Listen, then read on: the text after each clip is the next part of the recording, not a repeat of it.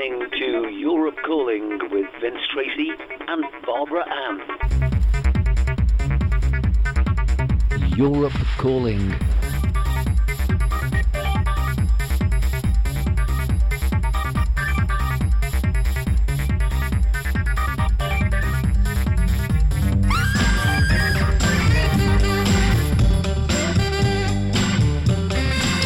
Well, after a very well-deserved and well-needed break, it's Europe Calling, and our date is the 25th of September 2023.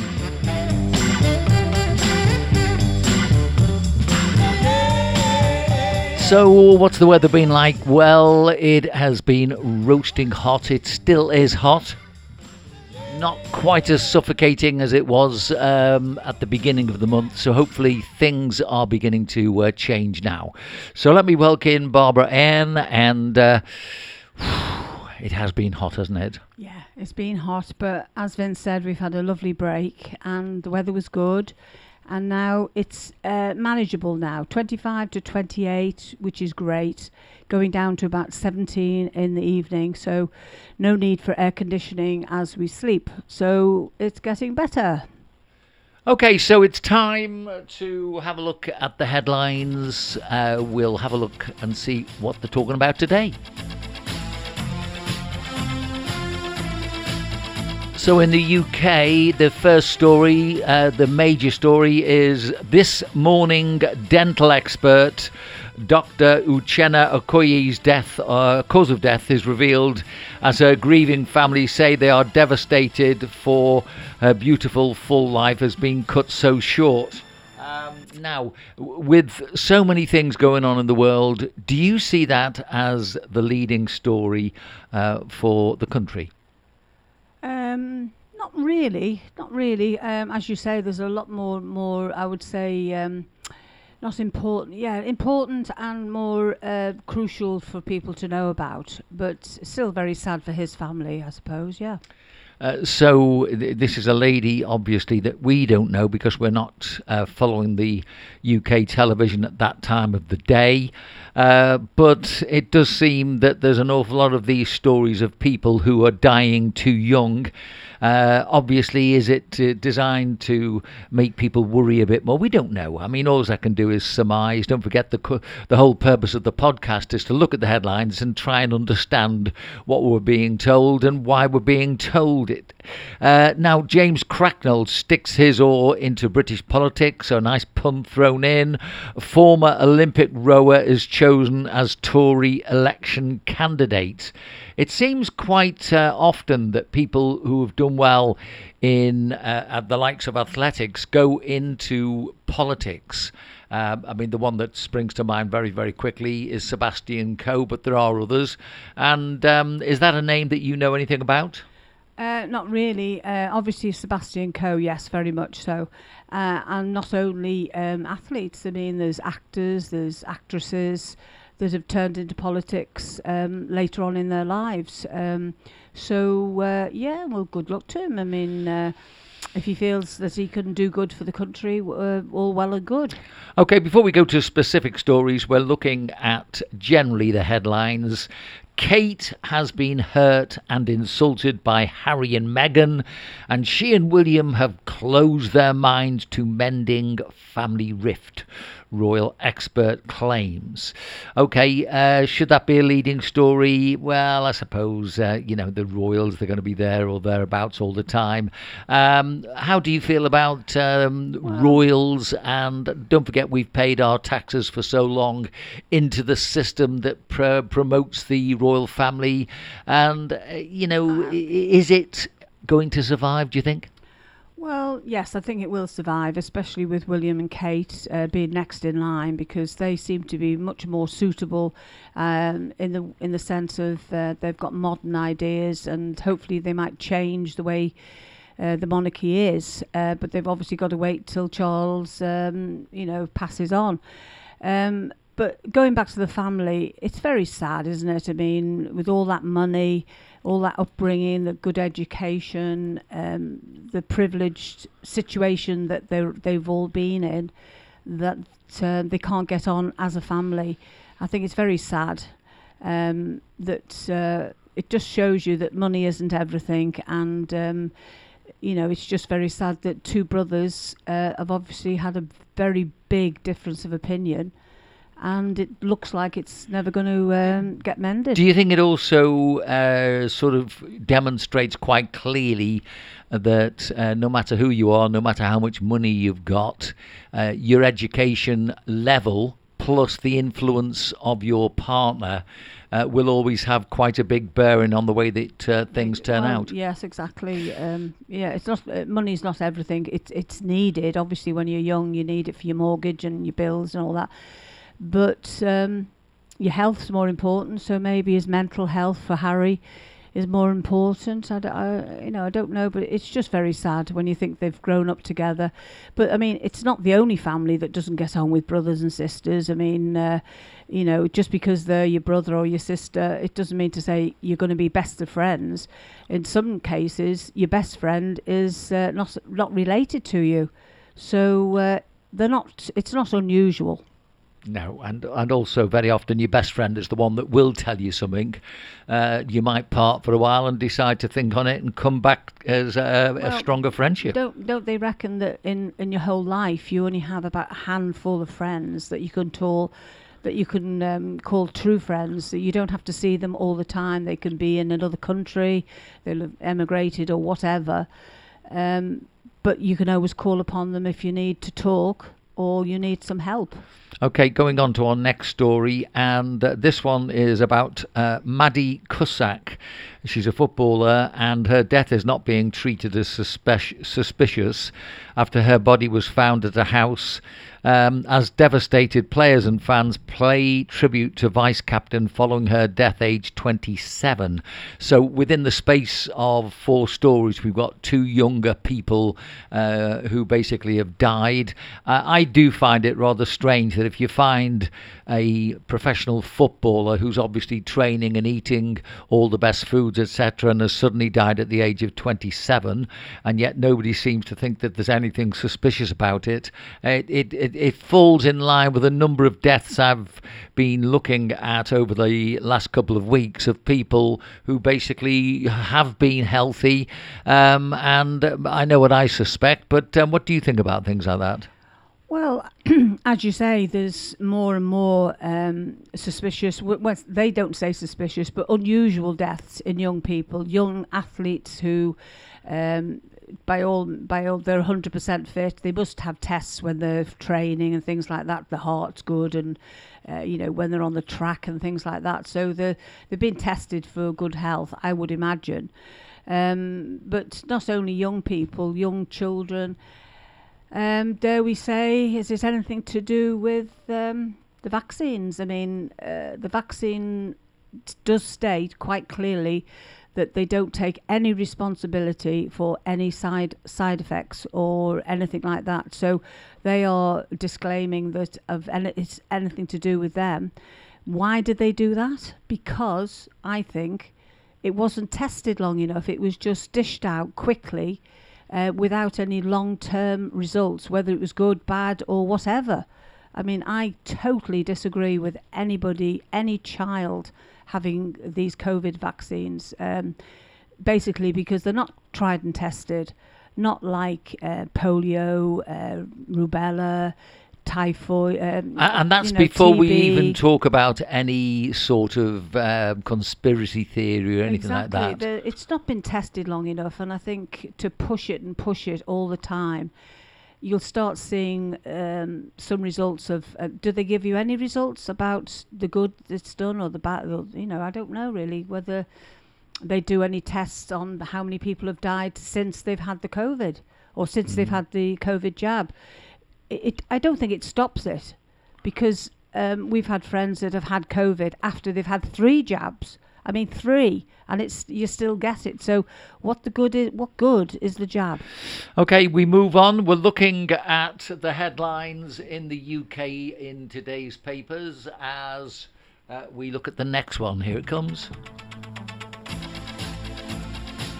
Now this one is calm before the storm. Britain braces for Storm Agnes as map shows where heavy rain and 80 miles per hour gale force winds will lash the country this week. It would appear that all the time they've got a constant flow of these events, but I must admit, I remember quite clearly that this time of the year was always the remnants of things that had happened on the other side of the Atlantic. Do you remember that? Exactly, yeah. I mean, they try to make a highlight as if it's sort of never happened before. But as you know, you keep a diary and you look back on the weather for certain months from the previous years. And it's always a very similar pattern. So I just don't know why the news make out that it's so unusual. And it's climate change. I mean, okay, it might be climate change, but we still have all these horrific things happen many in the 60s. Well, if you think about it, you see, climate always will change. It doesn't matter. It's a natural phenomenon. It's a process, isn't it? It's a evolution. As we go to our next story, GMB viewers in uproar over rude and disrespectful Debbie Arnold. I don't know who that is. Ageist comments about Joan Collins, 90 now, by the way, as the actress. She's an actress. 68 says if you had sex with her, she'd fall to pieces. I've got to say, reading that remark, totally and utterly unnecessary, totally and it's unclassy. Yeah. If you're going to be nasty about somebody, why go on television and just be horrible about somebody you probably don't really know? The saying is, if you can't say anything nice about somebody or anything, you don't say anything at all, But we saw an interview with Joan Collins. I can't remember how long ago. A few years ago, and she was on a chat show, and she looked great. Obviously, not close up, but she looked great. She was everywhere. She was lovely and smart and everything. Now she reckoned that the interviewer said, "Have you ever had anything done to your face?" Now, whether it's a lie or not, but she said, "I've had no surgery whatsoever." She said, "I've always looked after my skin. I don't go out, in the sun and get it burned." And for this woman to say that, she wants to find out the facts of it. And also, I think it's a lot of jealousy. I think it will be. As we go to a story, which is a very sad one, Bruce Willis's wife, Emma Hemming, fights back tears as she opens up about the actor's brutal struggle with dementia, admitting it's hard to know if he's even aware of what's happening to him.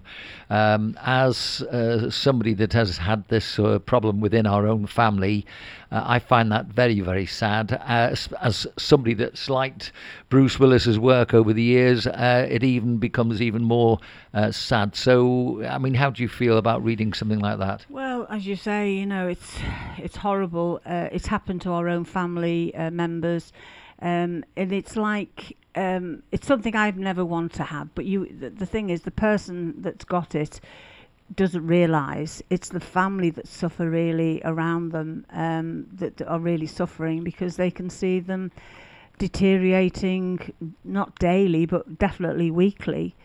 And it's a horrible thing, and I hope it never happens to any of our close family.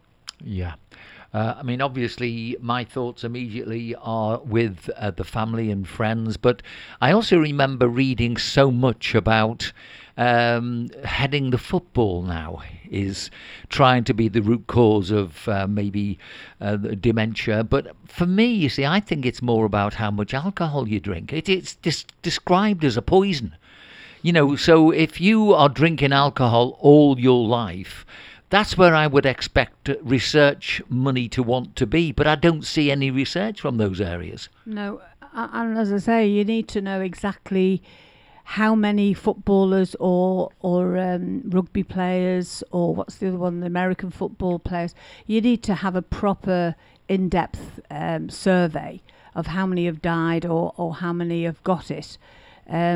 Definitely, I think the American football, they have far more head clashes than football, for instance, and rugby.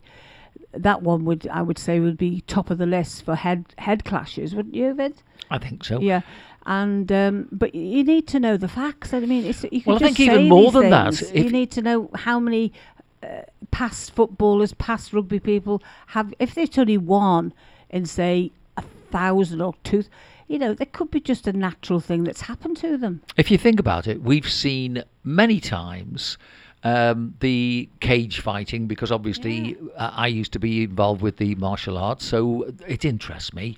But when you look at the cage fighting, when you see somebody's head being absolutely battered, Hammered. and often without being protected at all, until the referee eventually decides to sort of come in and try and stop it. Exactly. I mean, why are we not talking about that as the first port of call? And exactly, cage fighting to me is just physical harm on somebody that you would get put in prison for if you did it out in the streets. It's practically fist fighting, no gloves or anything like that, no protection on the But head. that is the point of it, obviously. Yeah, I know, but it's not a sport for me. It's just legalised brutality, and how someone can say, when you see them getting hit and hit and hit in the head, that's not going to have some sort of effect on your head. It's like when baby syndrome of the shaking. That's not similar, but it's shaking the head all the time causes the baby to have blood clots or, blood from the brain. So that's what's happening with the boxing and. But I mean, boxing, cage fighting is obvious that you're hitting the head all the time. That's right. But in football, it's not, is it? I mean, you're not heading it, every couple of minutes, are you? You might get. I don't know how many, but I don't think that's a big problem. Okay, we'll look at some of the specific stories in a minute as I just give you another couple of headlines. The first one, Marcus Rashford, who plays football for Manchester United, arrives at Manchester United training in his spare £600,000 Rolls Royce after crashing his other one into a car being driven by a 74-year-old grandmother after winning at Burnley on Saturday night. Okay, now, I'm going to sound as if I'm envious. I'm not. I've got to say, it would be quite nice to have a Rolls Royce. But having said that, I don't think I would. It's a bit too pretentious for me. But to read that Marcus Rashford has just crashed one over £500,000 worth and he's got a spare one tells me how utterly ridiculous the football wages are. They are immoral. They are unsustainable, and eventually there will come either an explosion or an implosion or something will happen and people will see what I've seen for donkey's years. What do you think of that story? Well, I'm not saying that his driving was at fault or anything like that. No. Just the headline. Yeah. Well, basically, yes, of course they've got money and have got money to sort of burn, basically, haven't they? But I do think in between that, they do give money to certain charities. I do know that. But the more you talk to young people and older people as well, you say, "Oh, what football team do you support?" And they go, "No, I don't. We don't watch it anymore. We're not interested." Because it's not local lads from your local area. It's all foreigners. It's all money. It's not like it used to be. And I'm not talking just old people. Young people say the same. They say, no, it's disgusting the amount of money that they get. But what we were only saying just the other day, they did have a cap, didn't they, of $1 million years and years ago. And also they should have a cap on how much money they can spend on getting new players. For instance, Man City are steaming it away. They've got I would say most probably the world's best players.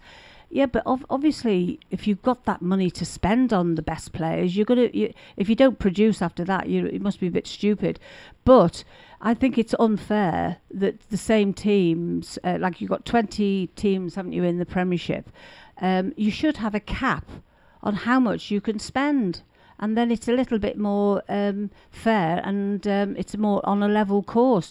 Otherwise the same team are going to win every year. I mean, it just doesn't seem fair. Okay, two more very important headlines and then we'll go to a couple of specific stories. Here's the first one.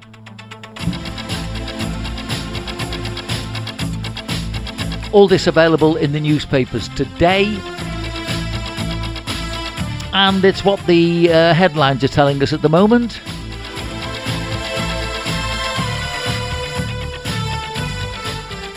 Okay, Scotland Yard says limited number of armed officers from other forces will be drafted in to support the Metropolitan Police Force as SAS remains on standby amid fears firearms revolt could spread across the UK, with cops demanding a period to reflect. Now, this is, of course, putting soldiers on standby after scores of the Metropolitan Police officers stood down from firearms duties. This was following a murder charge against one of their colleagues over the death of a gentleman called Chris Cabba last year. Now, without going into the details of the case, I think the general comment that we should talk about is the fact that it must be something which is extremely difficult to manage. We won't say police for the moment, but to actually manage, to give people who should be trained well enough to make the decisions necessary to protect us should the need arise. Don't go to that particular case, but just go to the general thought of armed police and what they have to do. Sorry, are all police armed now, or just certain No. police? There are special police that... Like SWAT Yes. in America. Yes. Like, if it's a really dangerous They have a situation. special ticket to say that they can fire guns when necessary. When necessary, yeah. Well, I think, as you say, that the training must be sort of absolutely immaculate and at a very, very high standard. And I think in some cases you need to have guns, because if you're fighting or trying to capture some really bad criminals, for instance, the drug cartels or whatever, they're going to shoot you, and it's a bit sort of like, they'll just start laughing at you, really. We're okay, the police that have come to get us can't fight back because they've got no ammunition. I mean, I think it's a little bit unfair to say the police can't have guns in extreme circumstances, because otherwise they'll just be targets, won't they? They'll just shoot them. For my way of looking at it, I look at these things, okay, conspiracy alert, but my feeling is when you look at these newspaper headlines for the United Kingdom, it's almost as if they're trying to dismantle the established order of things in the United Kingdom bit by bit, and this is just another way that they can do it. Yes, I suppose there always will come a time when they have to review things, but I mean, if you're going to be challenged very, very severely and put on trial when basically you're doing something you agree to do because you've put up for being in the armed force side of the business. But if every time you take a shot, you're going to be criticised. Exactly. I mean, that is actually very difficult, and I wouldn't like to. But what happens when the baddies, or say baddies, the bad people shoot a policeman? It's actually a protection for the police, and otherwise we'd have mayhem, wouldn't we? I mean, everybody would just run riot if they think there's no no deterrent for them. If they think a policeman hasn't got a gun, you can just shoot him. Well, we have been in the papers last week looking at the fact that at long last, I think it was Hull, they have come out with it and said, we are not having our police dressing up in the LGBTQ plus colours when they go to police these things. I mean, they're not there to dance at the carnivals and all that sort of stuff. They're there to be making sure that people are safe, both within the carnival and outside of the carnival, aren't they? They're on duty. They can't drink. They're not. They can't take alcohol. Yeah, it's a serious position. And I do agree, yes, you've got to have a good rapport with the police and all that. But as far as security, when they're on a security call, they've got to act very, what's the word? They've got to act very responsible, haven't they? They've got to act as if, yes, we're here to protect you against pickpockets, riots starting, people, as I say, with knives or anything like that. So they can be distracted very easily by somebody in the carnival for a reason. Well, it's not professional. You're there with the uniform on. The uniform is there so that people can clearly identify who you are and who they can go to for help should they need it. Exactly. If they've got people prancing round with the LGBTQ colours on, dancing and being a part of the carnival, what's the difference between them and the carnival goers?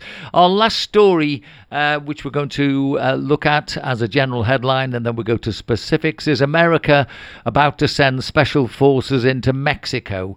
Growing calls for the US military to tackle migrant crisis and cartels amid increasingly violent chaos at border, and Republican claims that Biden has lost control. What do you think of that? Well, I'm not a big fan of Biden. I think he shouldn't have even been president in the sense of his age. He looks doddery. I can't see him making all the big decisions. He's just like the front man, isn't he? Really, he must Puppet. be the puppet. Yeah, exactly. So I think he has lost the plot.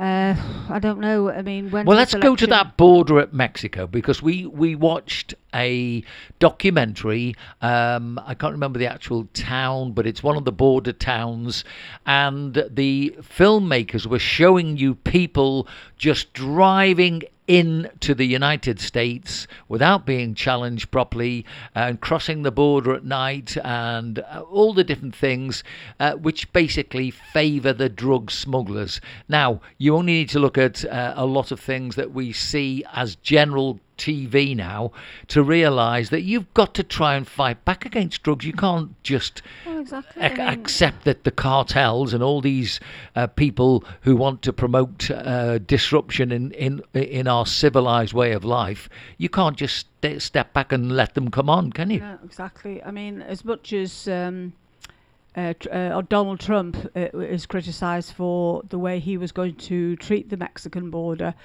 I think he was right. I think he's right to make it more difficult for genuine people to get through. I mean, as you say, they were climbing over protection fences. There were streams and rows of cars trying to get into America. Obviously, you've got to have a much stricter policy if the drugs are coming in that way. But at the end of the day, you know, I don't think there'll ever be an end to drugs. You know, it'll just be forever. I don't think you could crack down on them a lot and try to do it, but I think it's here for well, life. plus really. you can't just allow people to come across your borders.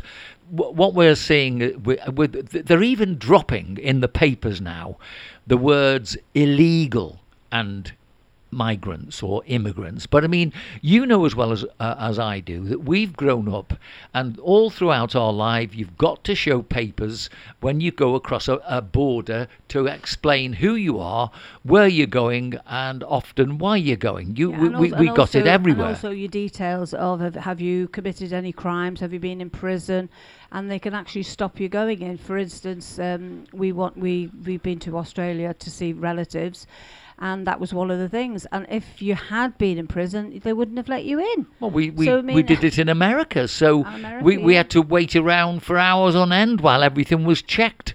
So yes, I think America has got to crack down on these problems. They're saying Mexico because it's the next country, but it looks like they're coming up from all different countries, aren't they? Yeah, I mean, it's just the immigrant situation is just going on and on and on. I do feel sorry for the genuine ones.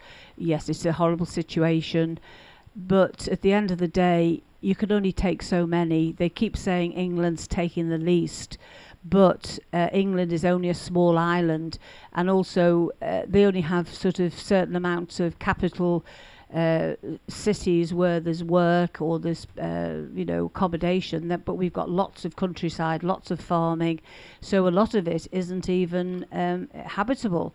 So it's just, there comes a time, it's like having a glass of water. You could only have so much, can't you? And when it starts overflowing, you say stop. It's quite a common sense thing, really. I mean, England are looking after these people. They're spending $1 million or more a day. Well, $1 million. This is the UK now we're looking Yeah, at. in the UK, just to look after them in hotels, the food, give them phones, give them a bit of money.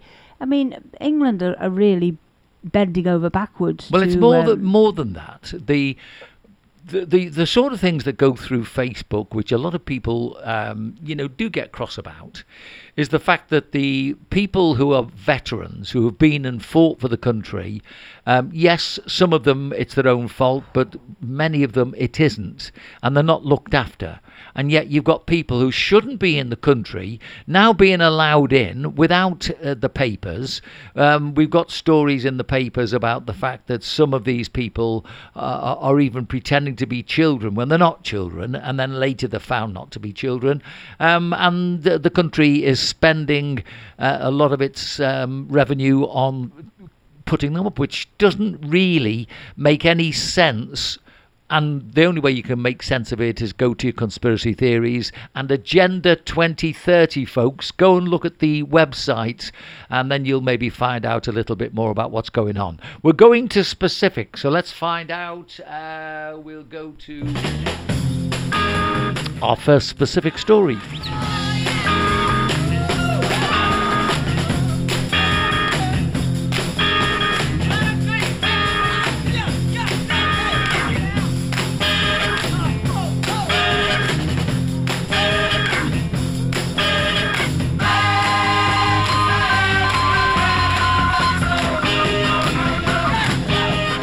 Okay, now I'll be interested to see what we have as a female point of view in a story which is about, this controversy about footage emerging of Jermaine Jenas, who used to be a footballer, who's now a pundit, calling for no more abuse against officials and telling players to do better. This was in July.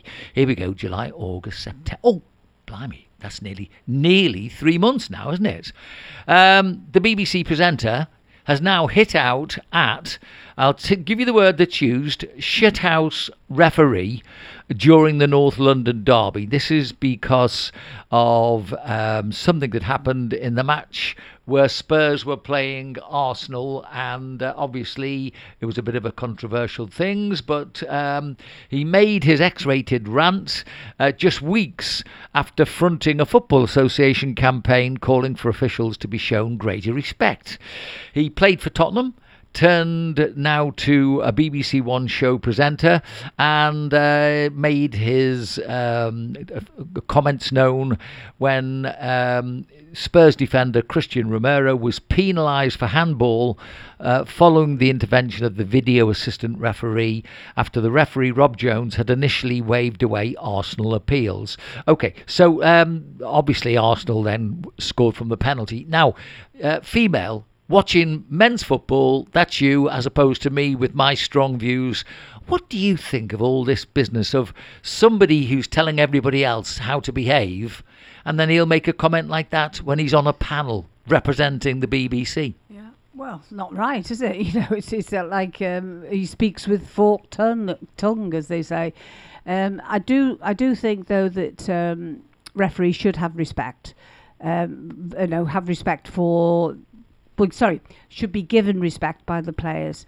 I'm a big fan of rugby more and second football, as you know, and you never, I don't think, very, very rarely, you ever see anybody confronting the referee. If he gives a decision, he explains why he's given a decision, and there's no chat back at all. They just, the men, and we're talking giants of a men, they never question what the referee has seen.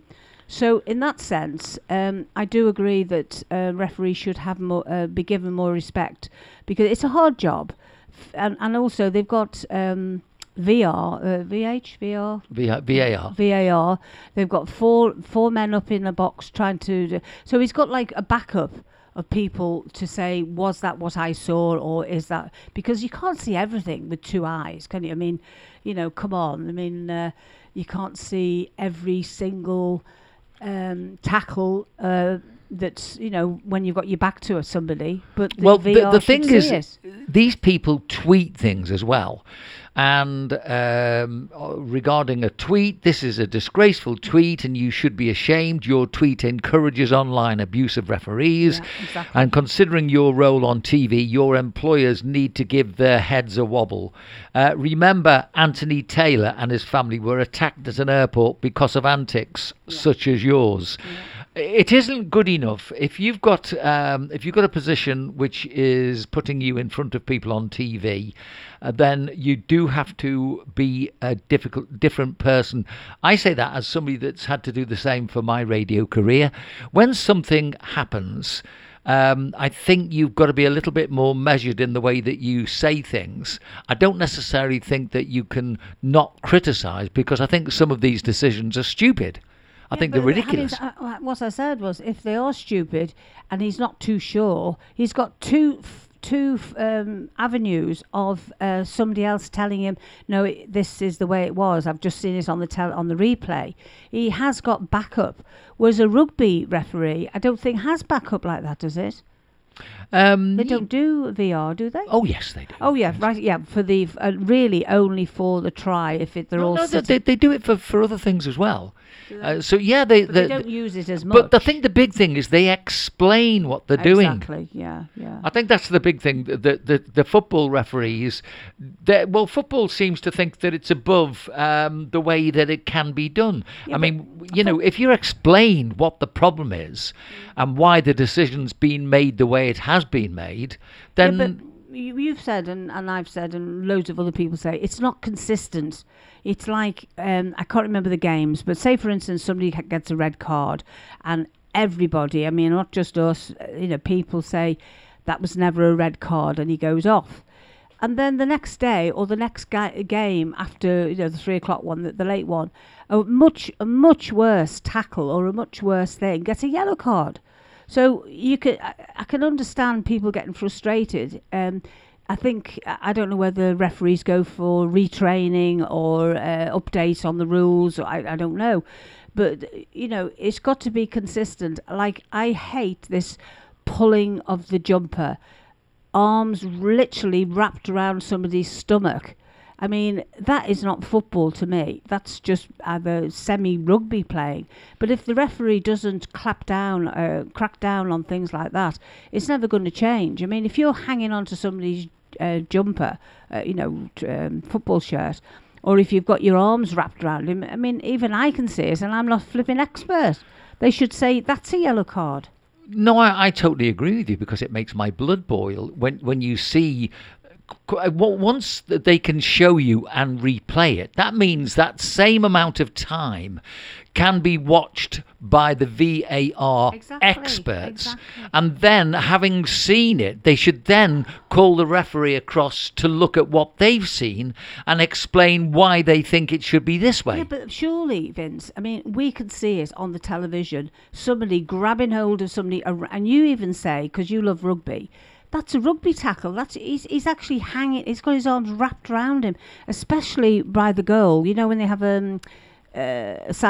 corner kick, they're all hanging on to one another. I mean, is that right? I mean, did they do that 20, 30 years ago? I don't think so. I don't think they did. A lot of, I think, what's happened has come in when the foreign players, dare I say it, have entered the game. But it's in every country now. And I think a lot of what we're seeing in football is all about trying to confuse everybody. If you look at the adverts on the television, you don't just get a men's football advert or a series of clips from men's games. You've got the women in it now and all this sort of thing. I think the whole thing's about confusing. And I think VAR is part of it. But at the end of the day, as you always say, for goodness sake, it's a contact sport. If they sort of got their legs entwined, getting the ball, and one of them falls over as if he's in absolute agony, and he isn't. I mean, very, very recently, last week, we saw somebody, and the guy just pushed him on the shoulder, like pushed him away as, oh, don't be joking. And he rolled over, hugging his back.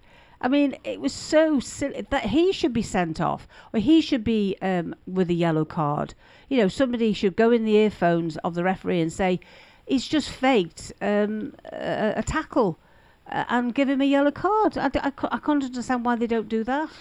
Okay, I'm going to move on because much as I think that's important, we will probably discuss it with Rob on the football podcast on Thursday. So in the meantime, here's the next one.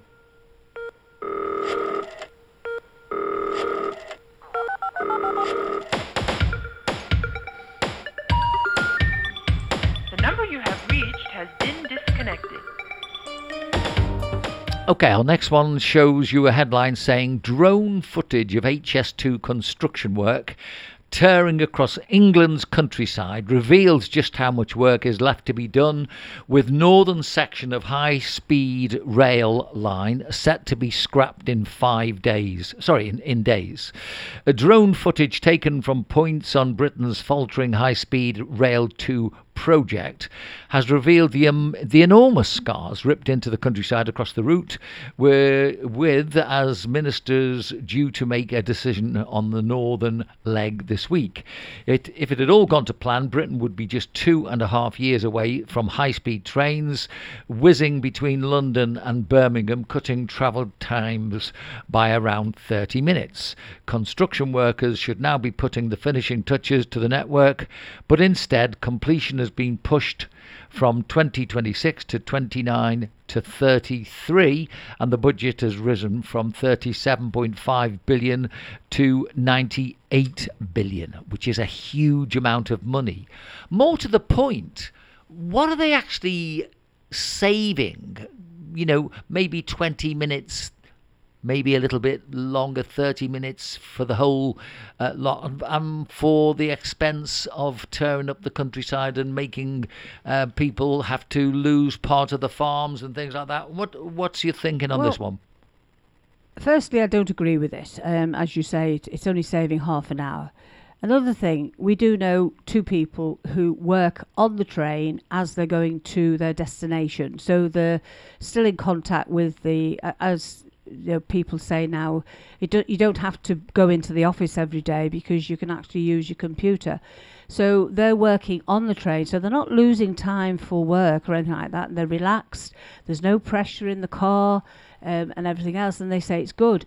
What they should be more alert on is trains on time, or more trains. So if there's to a certain peak times, you have a longer train or 2 trains, because they're asking people to not use their car in the city centres and things like that.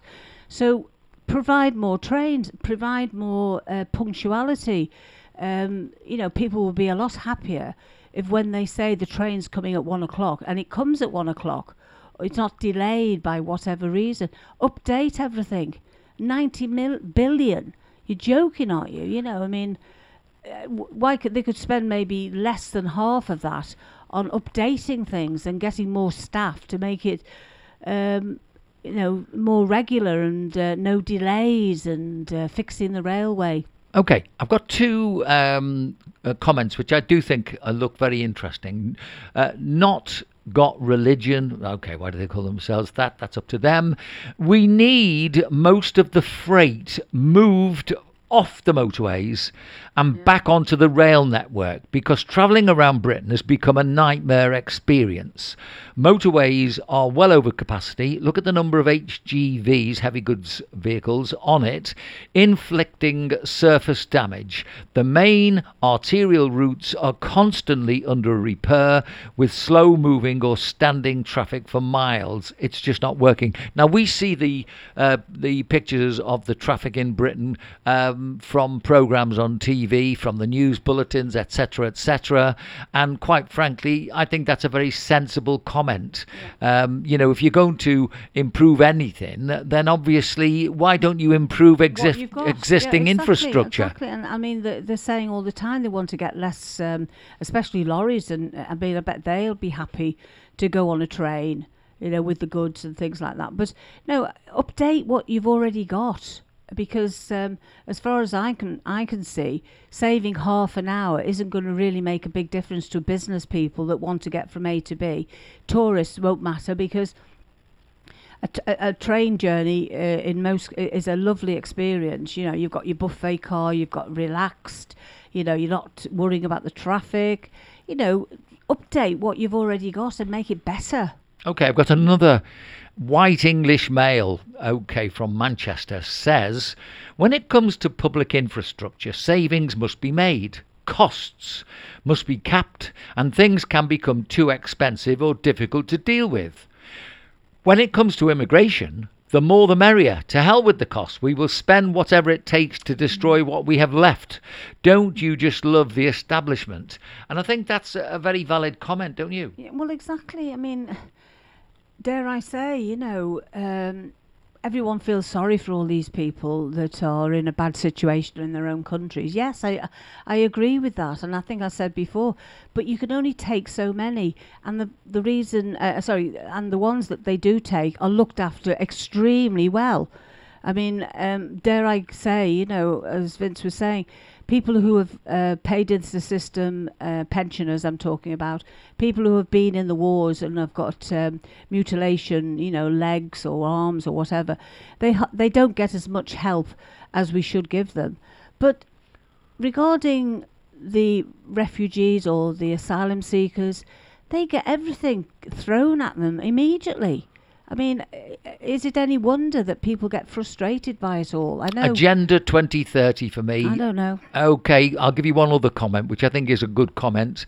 HS2 says somebody from London was a gesture by clueless politicians. It is not needed. This country isn't Japan, the USA, etc. We don't need to get to Birmingham 30 minutes faster. No. If this was a huge country or part of a continental landmass, Exactly. I could understand it, but we're a small island and it is nothing more than jobs and money for the boys, paid again by the working taxes paying peasants. Yeah. I mean, realistically, you've got all these wonderful things like Zoom and the instant technology where if you really do need to speak to somebody, get onto Zoom or Skype and make an immediate call. Exactly. I mean, on the train, have Wi-Fi. They can upgrade everything. And I said before, our friends, and I presume thousands of people, find it very relaxing on the train if it's on time and it comes when it says it's going to come. You know, do things like that. I mean, don't cut down on people, because people are needed to run these things, you know. And also, I keep saying it, upgrade what you've got. Okay, I'm going to move on to our next story, which highlights the frustration. I think this will lighten the load a little bit as we go to this story.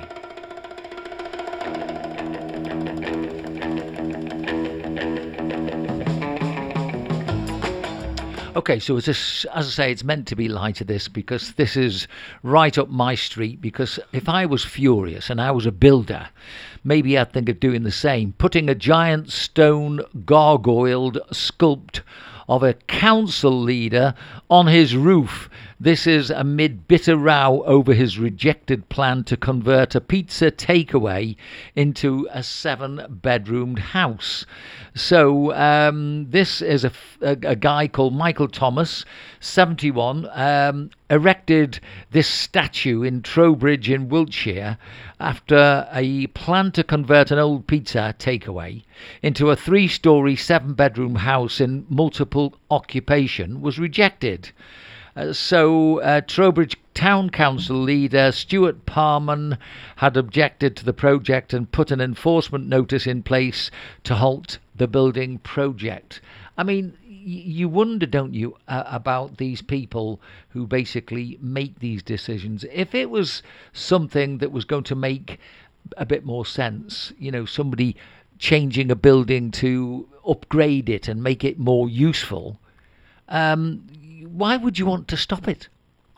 Exactly. I mean, I don't know who these committees are, these planners, because it's all, well, I say all, a lot of them are backhanders, aren't they? I mean, if you know the builder or you know the construction company, you know, and they want to build a block of flats or as I say, this big house, it's horrible to say, but there are ways of getting around these things. I mean, they're not gods, are they? You know, they're making a decision to change somebody's life for the better, I suppose. You know, What would they rather have? A building that's unused and looking ugly, or a nice new modern house, that fits in with the surroundings? I agree, things have to fit in with the is already existing.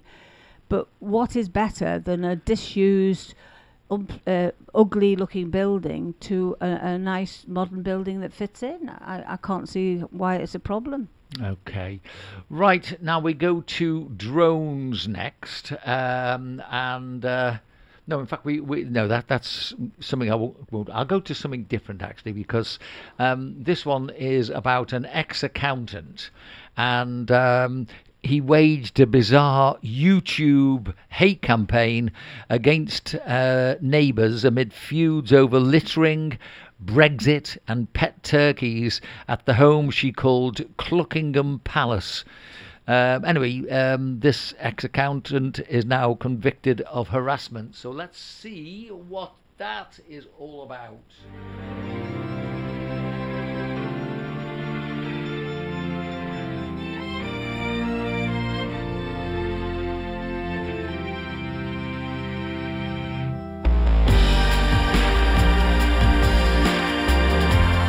So the story goes on to tell you about a retired accountant facing jail over a YouTube hate campaign against her neighbours.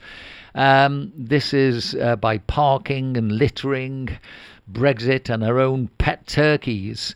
So very English-sounding name, Noelle Obcarskas, 64-year-old, posted a series of bizarre films online of her having explosive rows. Some were over her 3 birds, which she kept at the flamboyant front garden of her townhouse. Neighbours called in police after complaints about the smell and loud gobbling noises made by the turkeys.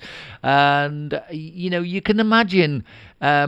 they also claimed she hurled abuse at them in the cul-de-sac in Pulford in Cheshire. There's only 580 people live there, so I mean you could completely find the truth fairly quickly with all this, really. And near where the Duke of Westminster has his family seat. In one video, she called the company director, John McKimmey, a 40-year-old, a little fat bully with a skivvy wife, as he remonstrated with her for deliberately blocking his driveway with large pieces of foam. I think the big thing that I wanted to sort of think about is, where do you find the truth with these things? Because people take sides no matter what happens, don't they? Well, did you say only 500 people live in this area? Yeah. 500. So it's definitely a mentality of they're bullying this lady. But on the other hand, if you're living in a next door to somebody and you haven't got a big garden or half an acre of land behind, I can understand. I wouldn't particularly want, clucking pigeons or whatever she's got, turkeys and God knows what, right next door to the house. I've got no qualms about somebody having animals or chickens or ducks or pigs or anything, but you've got to have the land away from close proximity to your neighbours, don't you think?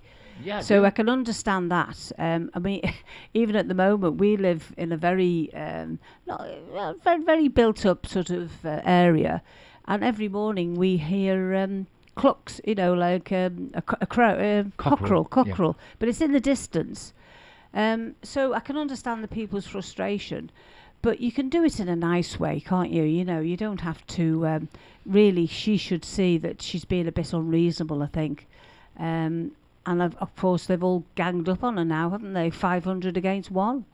I would imagine that no matter what goes on, you're always going to get somebody who doesn't fit in. Exactly. And if that's the case...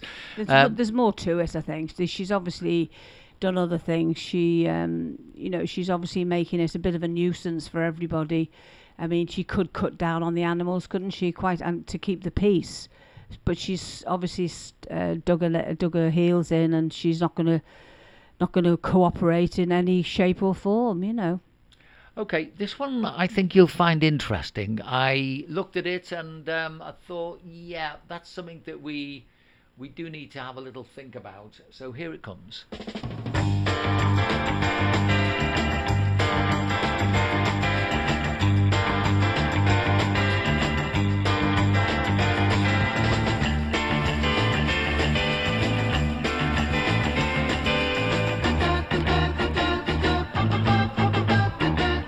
Okay, so this is a story which, you know, you get these type of things cropping up virtually every other day, but this is somebody saying, I quit my vegan lifestyle to embark on a carnivore diet, eating nothing but meat, eggs and butter.